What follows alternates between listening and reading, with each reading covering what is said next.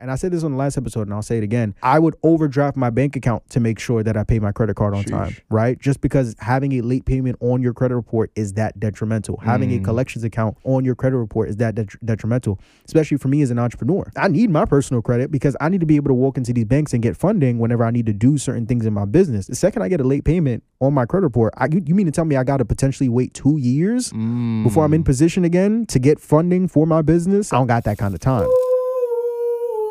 It's relational.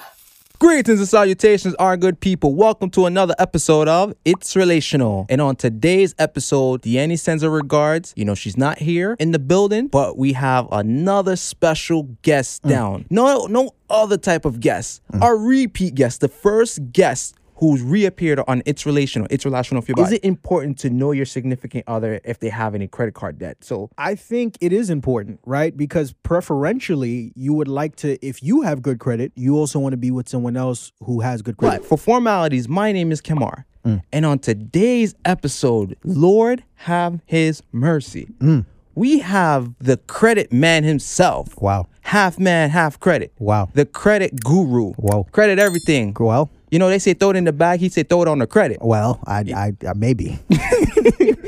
Depends on how much it costs. But yeah, go ahead. So, oh man, I will continue going. Yeah, keep it going. We talking about Takeoff Financial. Come on now. Oh, let's Yes. talk about building credit, establishing credit, and maintaining good credit. Come on now. We have Mr. Marvin Francois from the Marvin Francois Show. My guy, how are you? I am doing fantabulous, man. Good. Well, first and foremost, congratulations, father to be. Very excited for you. Thank you for bringing me back. Yes. I'm excited to be here. Yeah. I'm usually the one doing the interviews, like I said on the last episode. So it's always good to kind of reverse the roles and just talk about my field, talk about credit, man. Thank you for having me on. Absolutely. Thank you for being welcomed. Well, thank you for coming on again. You know what I mean? Always. You know, you could have easily said, I was on the first time. I'm good for the second time. I'm good. No. I had a great time the first time. I could not come back for the second time. So we here, man. Hey, see? And this is from here. You'll see we take off. Yeah. Oh, I see what you did there.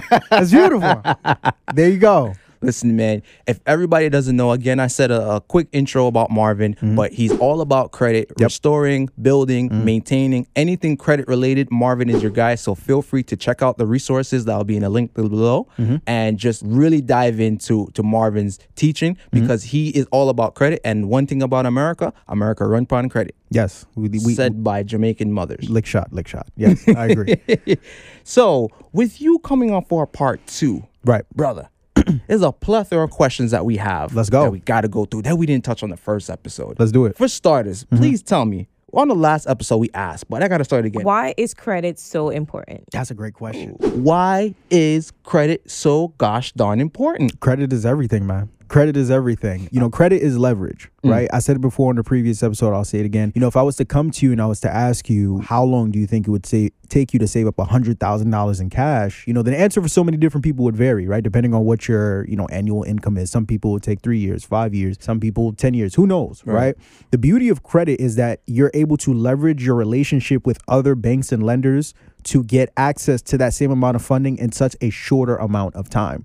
So instead of you waiting years upon years to get access to $20,000, $50,000, $100,000 in capital, you're able to get access to that same funding in months, right? Within a year. I have people in entrepreneurial circles who have been able to leverage their good personal credit and get access to anywhere between $50,000 all the way to $250,000 worth of funding that they were able to go and use to invest in real estate, invest in building whatever business that they had, trucking, getting into stocks, e-com stores, the list just goes on and on and on. So the beauty of credit is that it allows you to essentially expedite something that is very important, which is getting access to capital. And then from there, you're able to take that capital and do whatever it is that you're looking to do with it, right? Whether it's to build your business, whether it's to scale a business, whether it's to just have funding to say that you have it, whatever the case may be, credit is everything when it comes to that. So that's a big reason why credit is so important. Wow. Yeah. Wow. So one thing I know about credit when it comes to obviously where it stands, essentially would the term or the acronym OPM, other people money, Correct. really apply? Yeah. man, Yeah. you got to really leverage other people's money responsibly. Responsibly. And that's the most important thing, right? And I'm sure we're going to get into it. But number one reason I love what I do is because, you know, you're Jamaican, I'm Haitian. We come from backgrounds where, you know, we were taught that credit was taboo. Stay away from it. It's bad. It's evil. But the reason why is because not because credit is actually bad. We were just miseducated, right? You have to learn how to properly use it. So when I'm saying that people are getting access to $50,000, $100,000, $250,000 worth of credit, yes, credit is debt. That's why you have to be smart and strategical about how you're going to get access to it. And once you do get access to it, how you're going to use it. Don't go, you know, get good credit, get access to all this funding, and then go spend it on a bunch of stupid stuff that isn't going to bring you money back. When we're leveraging OPM, other people's money, we're using it to make more money on top of that. Then we pay the debt back, and then we wash, rinse, and repeat the process. But if you're just getting access to credit to do what most people do, which is just to consume, buy things, buy clothes and jewelry and all these other things that aren't going to make us more money back, then yeah, of course you're going to have a sour taste in your mouth about credit because you didn't use it for what it was actually supposed to be used for,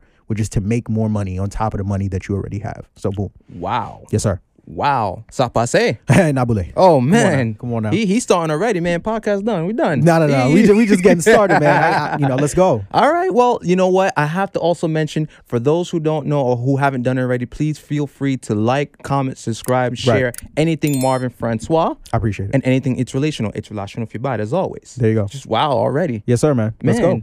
Okay, let's go. Let's do it. So question number 2. Let's go. What does it mean having good credit or bad credit when it comes to interest rates for cars or any other loans? That's a good question. So let's dive into that. So interest is how banks and lenders make their money. Facts. Right? So what a bank does whenever you go to them looking to get financing, whether it's because you're looking for funding for a business, financing for a car, financing for a household, or financing for equipment, right? That's another thing too. They're going to use your personal credit report to determine your credit worthiness for this thing that you're applying for. We talked about this on the last episode. Your credit worthiness is basically how worthy are you of this credit, right? That you're looking to get from the bank. So interest is how the bank makes their money, and how a bank determines, you know, what interest rate they're going to give you on whatever it is that you're looking to borrow is directly relational with where your current standing is on your personal credit report. So if you have great credit, a bank is not going to worry about their ability to get their money back from you, because if you have great credit, that means that you are showing me on your personal credit report that you have given no issues to other banks and lenders that you've had relationships with in terms of paying them that money back, whether it was on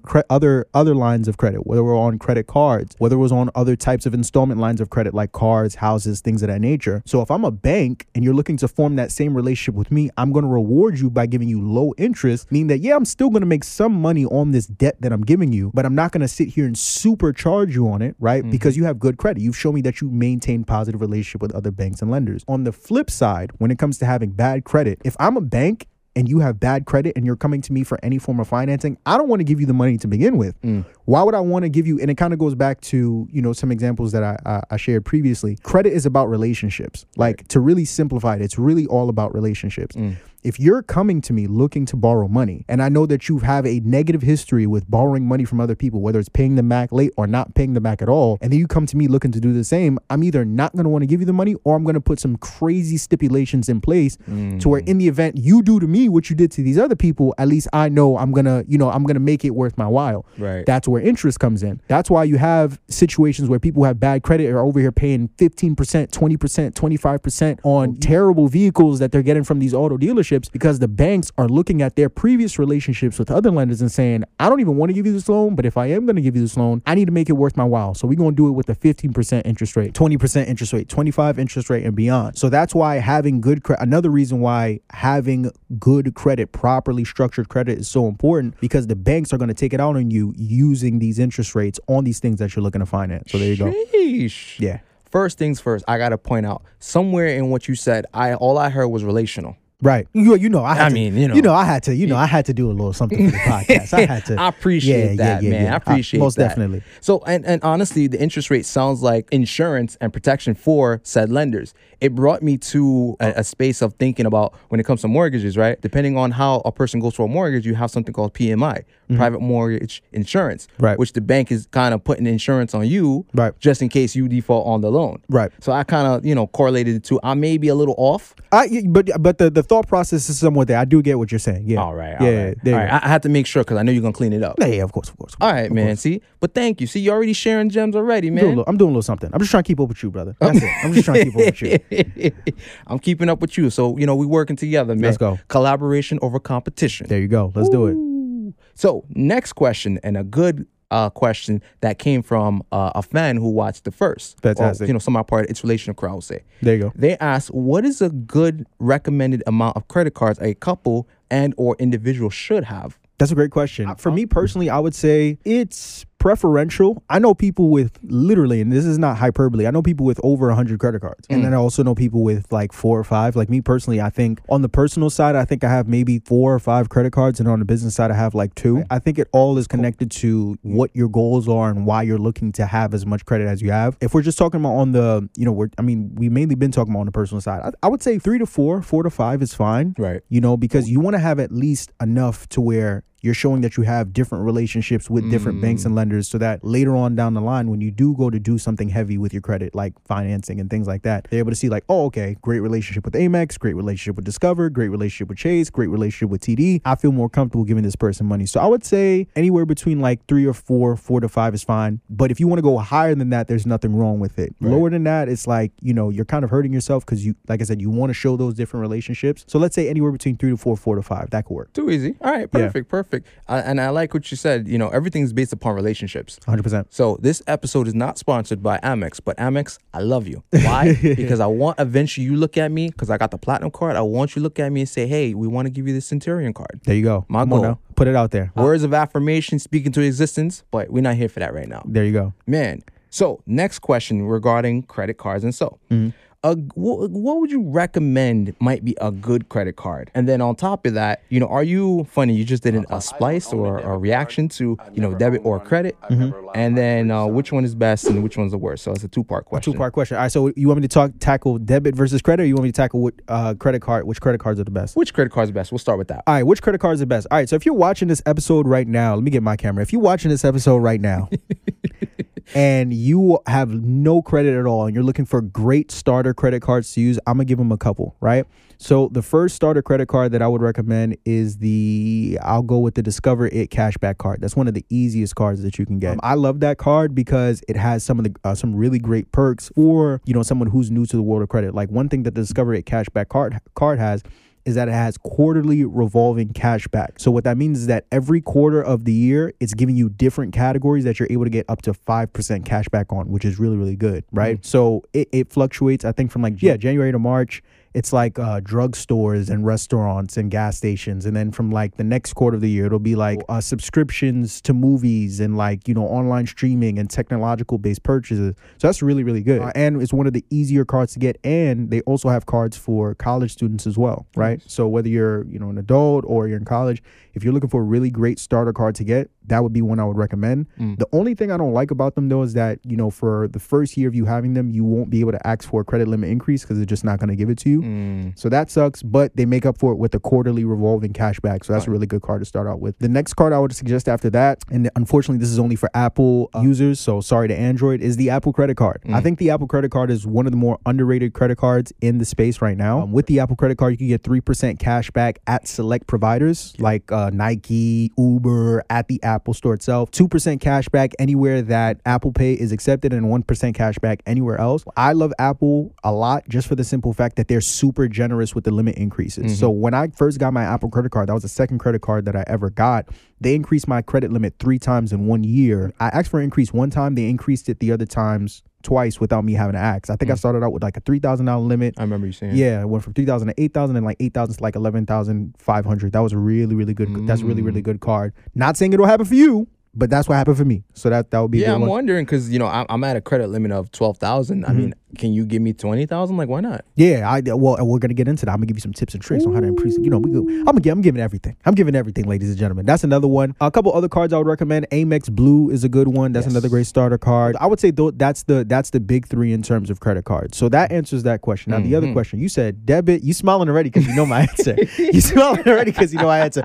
Debit versus credit, right? Let's get into it. If you have a debit, is this camera on me? Is this camera on me right here? If you have a debit card, I want you to Pause this video. Don't even listen to what. Well, you would have to listen to know what you need to do. Pause it after. Take your debit card, cut it up, Oh, burn it. oh, oh. Throw it out the window. Well, actually, Controversy. If you throw it out the window, somebody might take it and take the number and then roll it. Shred it, cut it. Yeah. Shred it, cut it, get rid of it. You don't need it. You need to cut it. Yeah, well, don't do that. But you know, cut it, but don't sing it. Sing it, cut it. Here's why I say that, and this causes a lot of controversy on social media and all across the board because people don't understand what people like myself are saying when we say that. And this kind of goes back to the miseducation of credit. If you have a credit card, just take all the ordinary expenses that you would put on a debit card and put it on a credit card. Boom. If you were going to put gas in your car, you were already going to do that anyway, Yes. right? Instead of putting it on a debit card that doesn't reward you for that spend, put it on a credit card and then immediately thereafter use the debit card that you would have made to make that purchase with the gas to pay down the credit card. Now you're literally getting paid to spend money on things that you're already going to spend money for. Boom. Groceries, you're already going to buy them anyway, right? You got to eat or you're going to die. If you're going to buy those things, put it on a credit card that's going to reward you in cash back for that. Boom. Gas, you was already going to buy it. Medicine, you were already going to buy it. Clothes, I can go on and on and on and on. You don't have to do anything outside of what you were already doing. Just transition those transactions over to your credit card and then use your debit card to pay the credit card down. It's very simple. Right. If you're using a debit card because you're like, no, credit is bad, what about the interest rates? If you're paying the balance down to zero every single month because you should have the cash for these things that you're putting on the credit 100%. card, then you won't have to worry about the interest rates. So that's a moot point right then and there. But if you have debit cards, it's not even a question. Get away from them and start using credit cards in your day-to-day spending so you can actually get rewarded for buying the things that you're already going to buy anyways. That's it. Well, let's also talk about the safety feature, protection feature, right?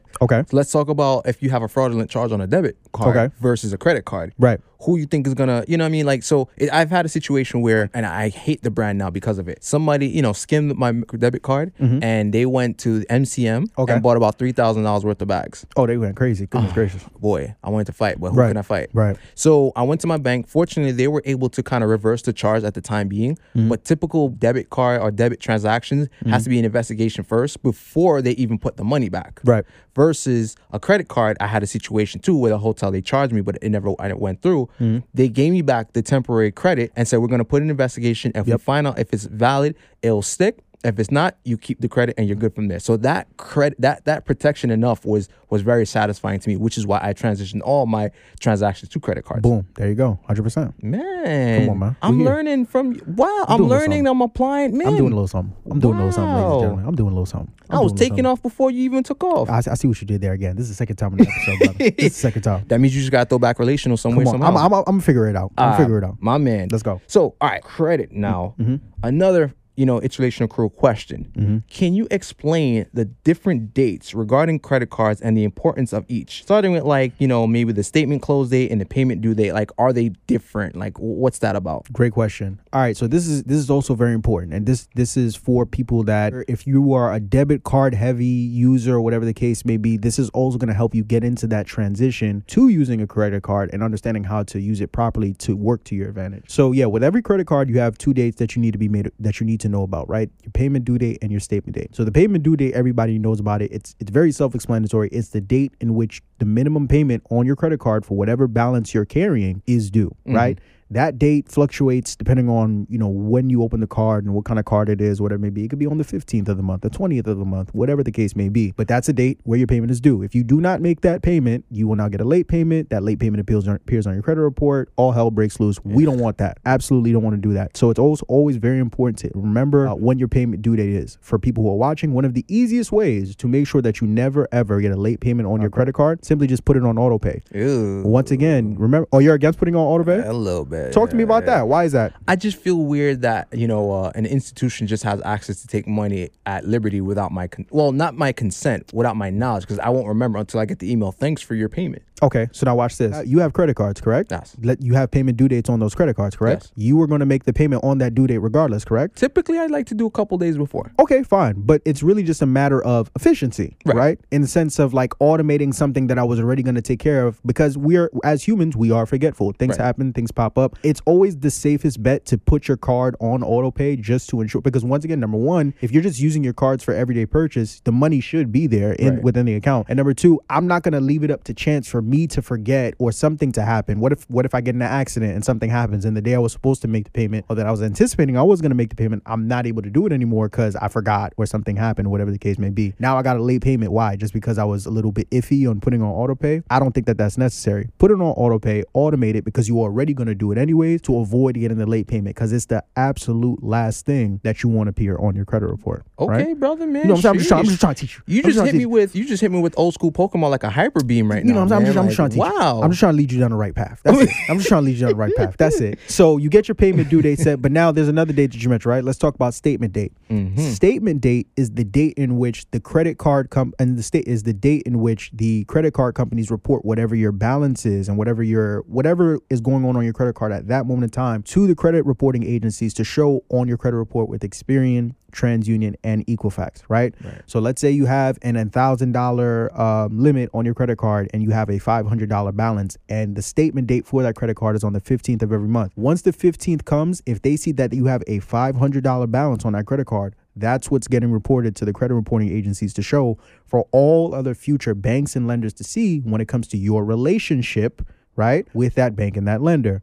So now, why is understanding when your statement date is so important? It's extremely important because you can actually use this to your advantage to manipulate, what is being reported on your credit report. So for example, one thing people will say to me, especially when they're starting to build their credit, is, I got approved for this credit card. They only gave me an $1,000 limit, but I know because of credit card utilization, which makes up 30% of my credit score, I'm only supposed to be using anywhere, up to 30% of this limit, right? So if I got an $1,000 limit, that means I can only use $300. That's not necessarily the case. If you're smart and you understand how to manipulate statement dates, you can use your entire credit card limit responsibly, using it for things that you were already going to buy anyways. You just have to make sure that, let's say, for example, my statement date for a credit card is on the 15th and I have a $0, I have no balance on there, and it's the first of the month. I have an $1,000 purchase that I want to make, right? That's all of my balance for that credit card, and I want to make it on the first. If I use my credit card to make that purchase, I've now used all of my credit, right? So I've used I have 100% utilization on this card. But even though I have 100% utilization on this card, it's not going to show on my credit report until the 15th. That means I have 14 days to now pay this balance down to a point to where this balance won't show on my credit report, so that it won't negatively affect my credit report. Right? So this is where understanding your statement date is super duper important, because now you can manipulate this to your advantage, make it so that you pay that balance down. It could be the day before, 2 days before, 3 days before. You just want to make sure that balance is not showing come the 15th. Because if it is, that's what's going to show with the credit reporting agencies, right? So that's why it's extremely important to know, because once again, when it comes to credit card utilization, you never want to have it go above 30%, realistically 10%, but you can use more than that. You just have to make sure you know when your statement date is, so that days before it comes, if you have used more than 30% of your utilization, you pay it down to where it needs to be at, so that it's not negatively affecting your report once it gets shown on the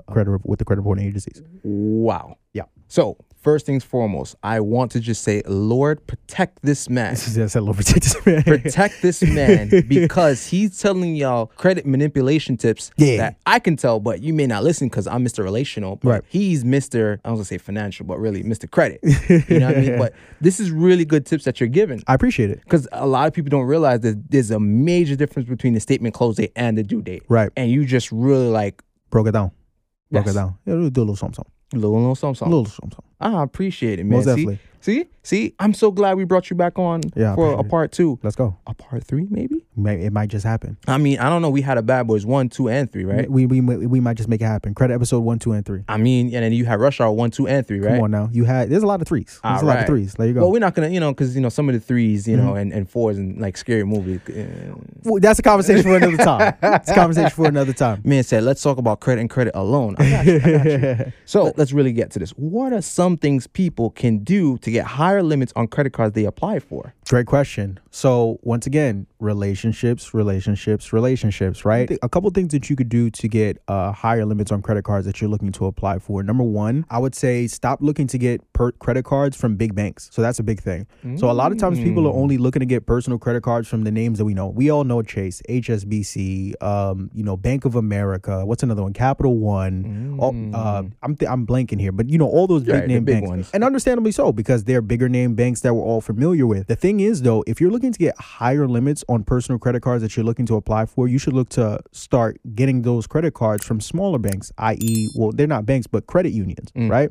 So credit unions are very clutch because, you know, they're non-for-profit and they're actually looking to form long-term relationships with consumers like yourself and myself. And one thing that they use to, you know, give them a little bit of a leg up is they're going to potentially approve you for larger limits than maybe a Chase would or a Bank of America would, right? Because these are big banks that are dealing with larger clientele that are putting in literally billions upon billions of dollars into their banks on a day-to-day basis. They look at someone like you or me, we're a small fry, right? And unless we have, you know, long credit history out the wazoo or massive limits already, the chances of them approving us for those limits up front are very low. Whereas if we're going to some of these smaller banks or credit unions, the chances for that are higher. So if your priority is to get personal credit cards with larger limits, the first thing I would say is redirect where you're going. So instead of looking for the big fish, look at some of the smaller fish that are going to give you the bigger limits. Navy Federal is a very popular credit union. Yes, I'm sure I have Navy Federal. I use them for my mortgage. Right. There you go. Navy Federal is an extremely popular bank that you can use. Alliant Credit Union is another one that you can use. I think it's Digital Federal Credit Union. That's another one. Yeah. What about MCU? MCU, I don't know anybody that has MCU, but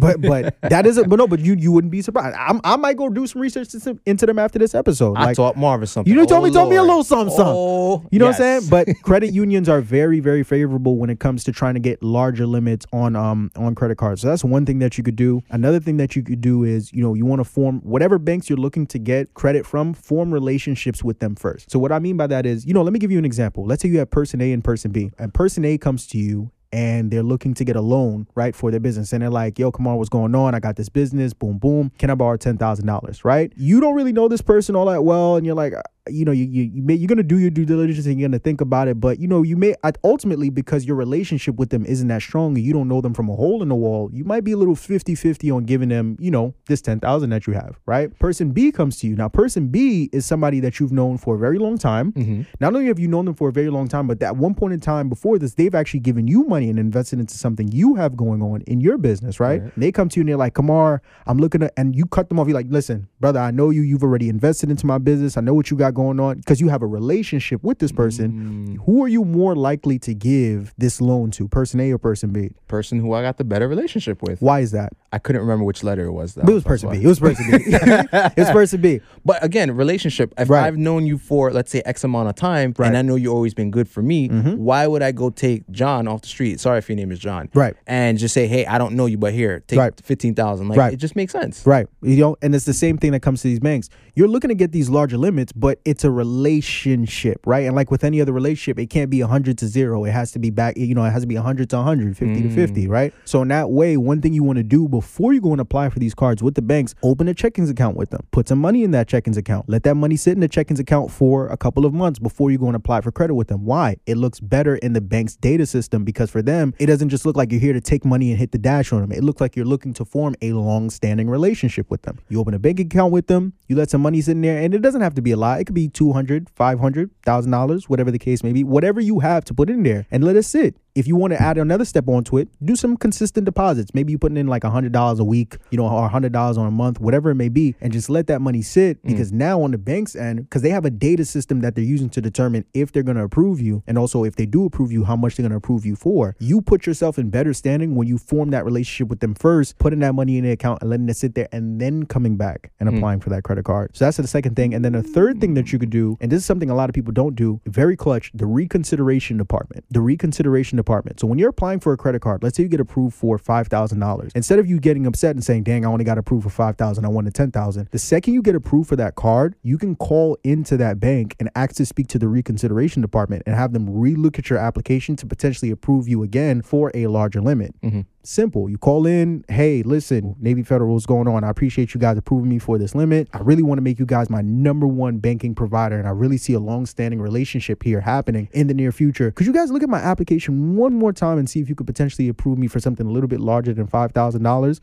Now, they won't say yes every single time, and maybe they won't even approve you for the magical number that you had in mind, but they may come back and say, all right, you know what, Mr. Marvin, we want to have a long-standing relationship with you too. We decided, we can't get you all the way up to $10,000, but we'll bump you up to to 7,500. How does that sound? 2,500 more? I'll take it. And then boom, there you go. So those are 3 different things that you can do if you're looking to get larger limits from personal credit cards. Wow. So first things first, I need to go talk to Navy Federal because I don't have a credit card with them, but I have a blasted mortgage with them. No, you got to get a card. You already have a relationship with them. So I'm like, I need to go get it. Maybe they'll give me 30,000. Maybe. Oh, go, man. Run it up. Let's go. Oh, man. There you go. Thank you for that, No man. problem. And again, it just comes down to what? Relationships, ladies and gentlemen. Relationships. Yeah. So, as we've always said in all of our other episodes, ooh, it's relational. Well, I didn't say it. He said it. Yeah. You can't. I don't sing. I don't sing either, man. Well, actually, I'm cap. Me and my wife sang our little ooh, it's relational. I'm not putting on airs right now. Gotcha. There you go. Nah, I didn't sing the intro, man. You thought I really did, didn't you? I for a second, I thought you did. You'd be surprised. Nah. Shout out to the Millers down in Jamaica. They sang my intro. Shout outs to the Millers. Oh man, you will love them. Oh, there you go. I hope I get the chance to meet them. Absolutely, man. They may come here for the baby shower. Who knows? Wait, they just might. Are you coming? Invite me. You are invited. I'm coming then. There you go. All right, let's go. We pull it up. Man, real quick. Shout out to Chisel Adonis. Shout out to Chisel Adonis, the ugliest man I know. I don't know how you got that nose past this microphone, brother. That thing is strong. That is. I didn't watch y'all. I listened because for the visual aspect of it, it's just his face is not the most enjoyable. Voice is cool. Face, it's questions for concern. Yeah, but. Shout out to that brother. Yeah, man. I just gotta shout him out again because he was like, "Yo, good first episode with you." Like he was very happy. I think he might make like a whole YouTube video just like cutting on you, bro. I'm not looking forward to it. I know it's coming, but when it comes, I'll be ready. When it comes, I'll be prepared. Oh man! And then also quick shout out. He's gonna be a future guest, Mr. Ahmad. I don't want to drop too much. The wealthiest man I know. Oh man! So it's unreligious how much money that man has. He got some nice eyes. Yeah, I mean, he's just living a good life. Like all the women, all the money. He's my mentor. I look up to him. Yeah. Live life like Ahmad. Yeah. Live life if you can. It's hard, but yeah. Guy's phenomenal, but you'll see him on a future episode. Yeah, there you go. Sheesh. Yep, there you go. Man, back to credit. Let's do it. Okay. What does a healthy credit profile look like? That's a great question. So let's break it down. A healthy credit profile. So for starters, you want to have 100% payment history. That's non-negotiable. Payment history makes up 35% of your credit score, which is the largest portion of your score. So you want to make sure you have no late payments across the board. And if you do, have no worries. You can either challenge to get those late payments removed, or if you don't know how to do that, you can keep in mind that a late payment, even though it stays on your credit report for up to 7 years, it stops negatively affecting your report after 2 years. So once it passes that 2-year mark, it's no longer affecting your report, even though it's still on there. So you'll be fine. But either way, you don't even want to get there, right? You want to make sure you're paying your bills on time. So 100% payment history. The next thing is you want to make sure that for credit card utilization, like we said, we want to keep it under 10%. 30% is the more marketed number that people know about, but 30% is average. We want everything on our credit report to optimize it. And if you want your credit utilization to put you in the best position to have a higher credit score, you want to keep it below 10%, right? Definitely want to keep it there. Then you have number of inquiries, right? How many hard inquiries do you have showing on your credit report? You never want to have more than 3 to 4 hard inquiries showing on any of your one credit reports. I think we talked about this on the last episode, but your credit report across each credit reporting agency is different, right? Because certain credit cards don't pull from all 3 credit reporting agencies to determine if they're going to approve you or deny you. So for each credit report for each credit reporting agency, you never want to have more than 3 to 4 hard inquiries showing. So there's that. Number of accounts. How many accounts did you have showing on your credit report? At least, like I said, anywhere between 6 to 8 plus accounts. That works. And those accounts could be a mixture of credit cards, installment loans, like mortgage, if you have one, auto loans, secured loans that you're able to get, things like that. But at least 6 to 8. Payment history, utilization, inquiries, and then of course, also most important thing, no negative accounts. So no collections, no charge-offs, no evictions, no repossessions, no any of that, right? Once again, relationships. If I see that you've had a negative relationship with another bank to where they had to send money that you owed them to collections, I don't feel comfortable giving you money because I don't like the way that your relationship went with this other bank. So that's the easiest way to kind of break down how to properly structure a credit report. Okay. Yeah. Well, then let me ask you a random question. Let's do it. So when it comes to credit card inquiries, right? Like a hard inquiry. Let's say I go for an Apple Card card today. We're just highlighting Apple. Shout outs to you, Apple. Right. So let's say I apply for the Apple card and I get approved. Being that they already pulled one hard inquiry, right? Would I be able to apply for another card and it would be under the same inquiry? Some banks do that. So Amex, for example, has something to where if you apply for any of their cards, I think you have like a 90-day window where they use that same inquiry, because inquiry is them getting access to your report. So they use that same credit report for any of their other cards that you apply for within a 90-day window. So Apple, I know Amex has that, and there are a couple other banks. I think Bank of America also has something like that, or they used to. I'm not sure if they still do it because sometimes they change. So it does happen for certain banks, not for all. So it's on a bank-to-bank basis. But Apple, I don't think you could do that because I think they only have like one credit card. Fine.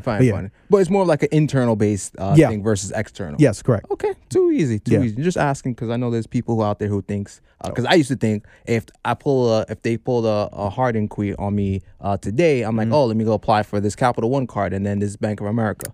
Internal, not external. Okay. There you go. Too easy. Yes, sir. Now, one of the biggest fan question I got repetitively. Let's go. And I saved almost the second best for last. And shout out to this person. I'm not going to shout him out because this is obviously personal.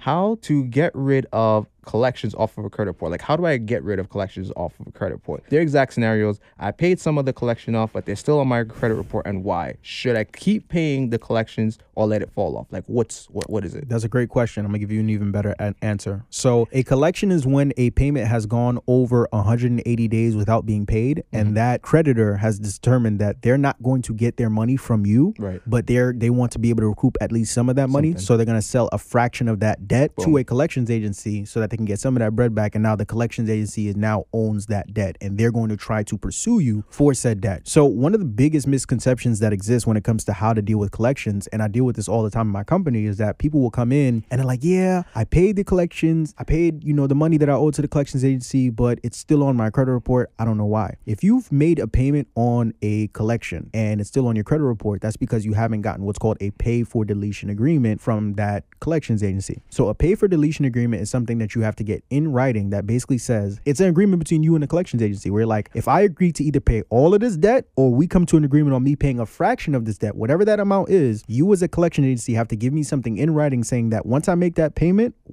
however I decide to do it, you will remove this debt from my credit report.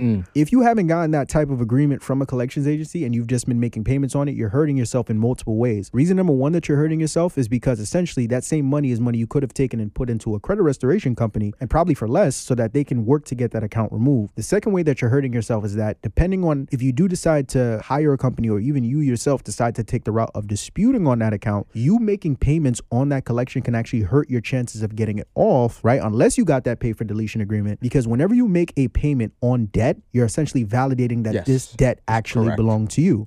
So if you're making payments on that debt and you're validating that belongs to you, and then you spin the block and you're like, you know what, I'm gonna go ahead and challenge it. Now you just gave the collections agency ammo and the credit reporting agency's ammo that they can use against you to say, how you gonna sit here and say this debt is not yours when you just made payments on it a couple months ago? Right.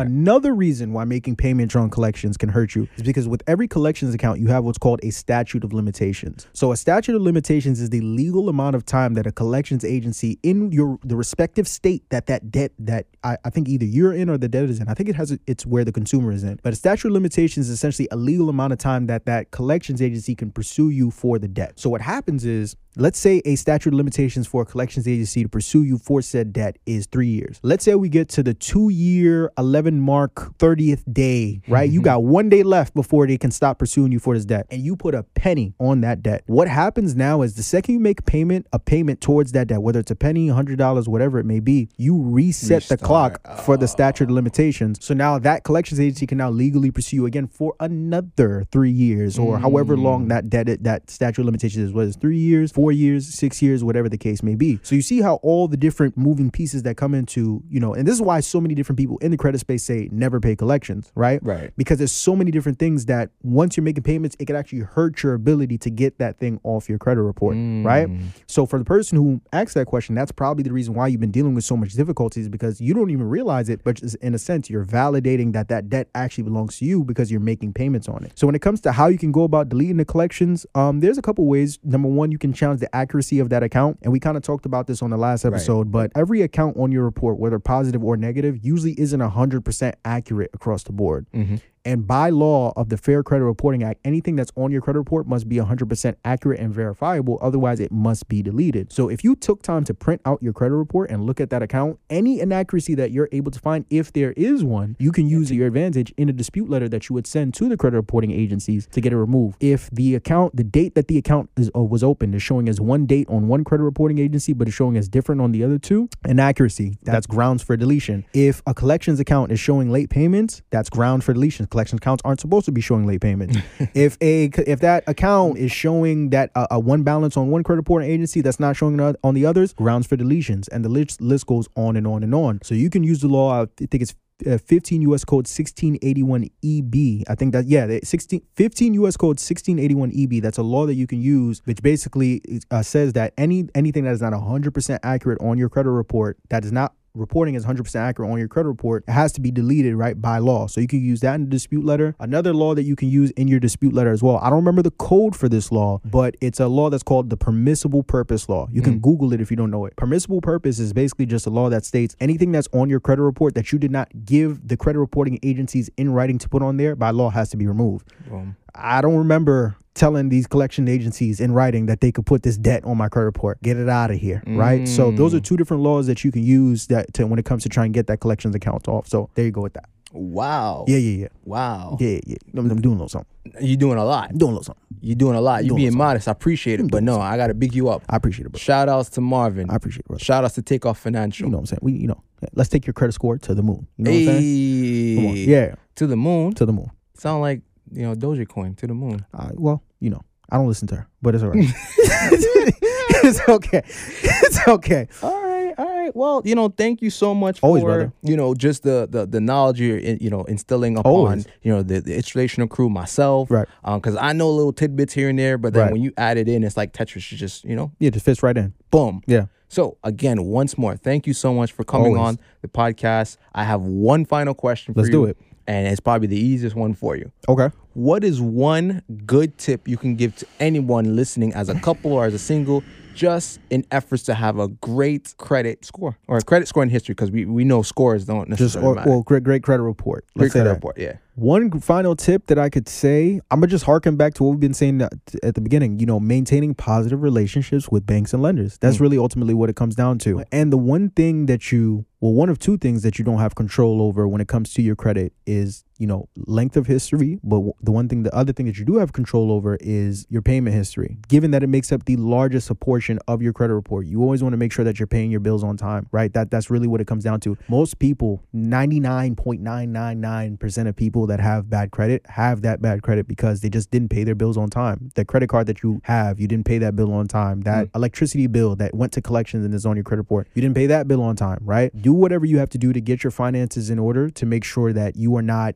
getting late. And I said this on the last episode and I'll say it again. I would overdraft my bank account to make sure that I pay my credit card on time, right? Just because having a late payment on your credit report is that detrimental. Having a collections account on your credit report is that detrimental, especially for me as an entrepreneur. I need my personal credit because I need to be able to walk into these banks and get funding whenever I need to do certain things in my business. The second I get a late payment on my credit report, you mean to tell me I got to potentially wait 2 years before I'm in position again to get funding for my business, to get, to leverage my good credit to go and do certain things? I don't got that kind of time. Right. So the most important thing for me, the most important thing for you, the most important thing for everyone is just making sure you're paying your bills on time. You don't have to be over here getting $100,000 of worth of credit. You don't have to be over here getting hundreds of different credit cards. Get you 2 to 3 to 4 credit cards. Make sure you're using them for expenses you were already paying for that you already have money for. And every month, just make sure that you're paying your bills on time. You do that, you'll look up in a couple of years and you'll have credit that's good enough to get that house, get that car, get funding, get whatever it is that you need to get to do whatever it is that you need to do. And that's it. Woo, child. That's Marvin has spoken. I did. I was speaking this entire time. But yeah. I mean,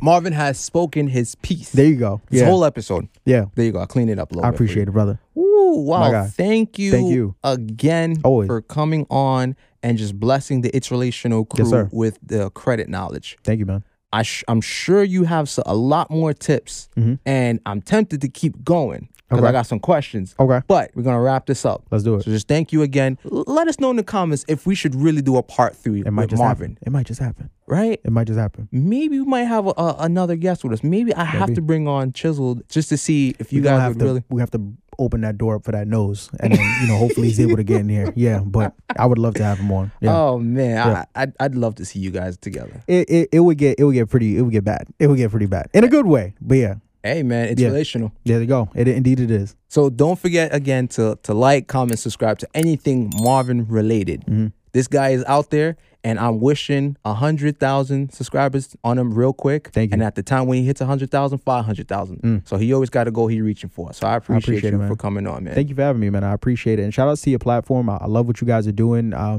love the content that you guys are putting out there. Continue to grow, continue to build. I love the merchandise and everything else we have going on. Continue to support his brand as well. What you're doing right now is absolutely incredible. And I'm just happy to be a part of, the earlier stages of it. And I can't wait to see what it looks like 5, 10, 15, 20 years from now. I'm just happy to be a part of the foundation of it. My That's it. man. There you go. Sapase Nabule. Nabule. There you go. Come on, Wagwan. How you respond to Wagwan? Lick shot to fire flame, bullet, beef patty. There you go. There you go. Well, I'm an aspiring vegan, so it has to be a veggie patty. Beef patty. There you go. Wow. Yeah. Next time you could just say Dea. Wagwan Medea. Beef patty. There you go. There you go.